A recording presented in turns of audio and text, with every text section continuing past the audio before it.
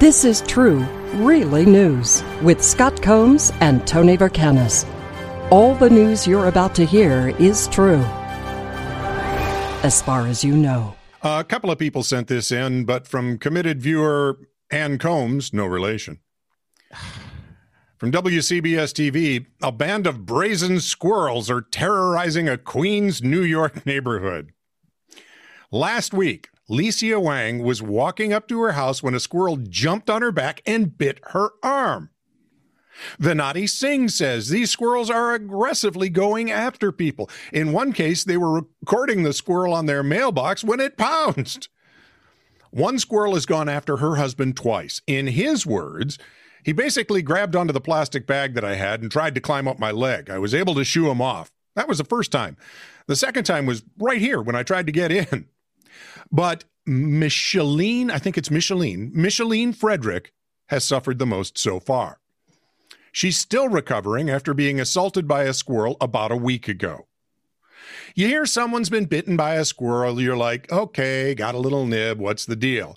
But this was an MMA cage match, and I lost. We're wrestling in the snow, and there's blood everywhere. My fingers are getting chewed, and it won't let go. Eventually, it just stopped, and there I was, a big bloody mess.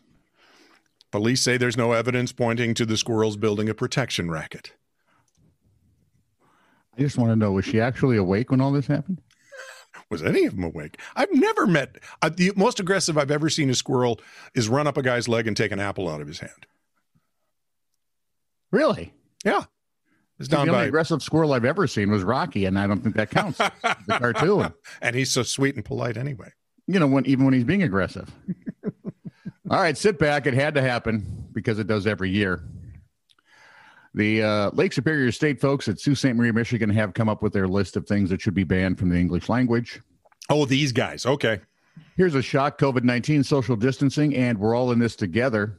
In an abundance of caution and in these uncertain times are all on the school's list of words and phrases that should never be spoken again. Nobody is going to be able to make a television commercial or put anything on the web. Ever. Again. I got to tell you, at this point, might be okay. Seven of the 10 selected are connected, you guessed it, to the virus. COVID-19 leads the way. Unprecedented, which was actually banished back in 2002, has been restored to the list again. It might be everything's unprecedented because people don't know any history. Yes, and besides, it sounds good. It's unprecedented. Sounds more like, we don't know. Yeah, well, my limited knowledge tells me I don't know anything, so it's unprecedented.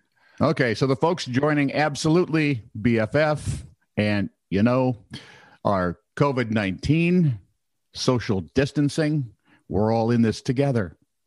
In an abundance of caution, or its various derivatives, of which I think there are several thousand. Good. And, of course, in these uncertain times, again, various phrasings. Pivot was also thrown out. That's what happens when you try to make one word out of three. Mm-hmm. Reporters, commentators, talking heads, and others from the media reference how everyone must adapt to the coronavirus through contactless delivery, blah, blah, blah. That's all true. But basketball players pivot, not people. Unprecedented, gone simply because, yeah. Oh, I'm sorry, but there are going to be a lot of you ladies that are going to change your name. Karen's gone. Yeah. Sus, short for suspicious, out the door. I know, right? I never used it that way, so I'm ignorant. See, I know, right? I've always used I know, right? I know, right? No. It's like, it's just one of those things you do. Yeah. Real world concerns preoccupied bird watchdogs this year. Lake Superior State President Ronald Henley said in the release, in a small way, maybe this list will help flatten the curve, which also was under consideration for banishment.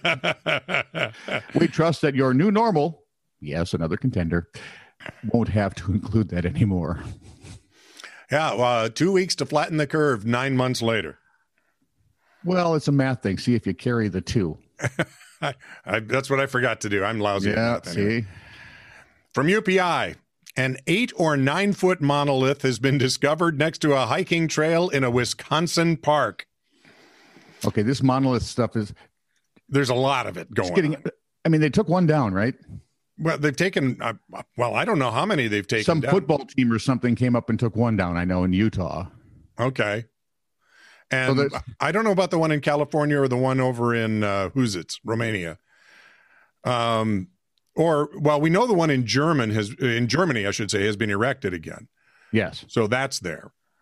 It's a 1,000-year monolith. Anyway, it's near the County Grounds Park in Wauwatosa. It follows the one found in the Utah desert in November, one in Romania, one in Britain, remember that, one in Texas, and one in California.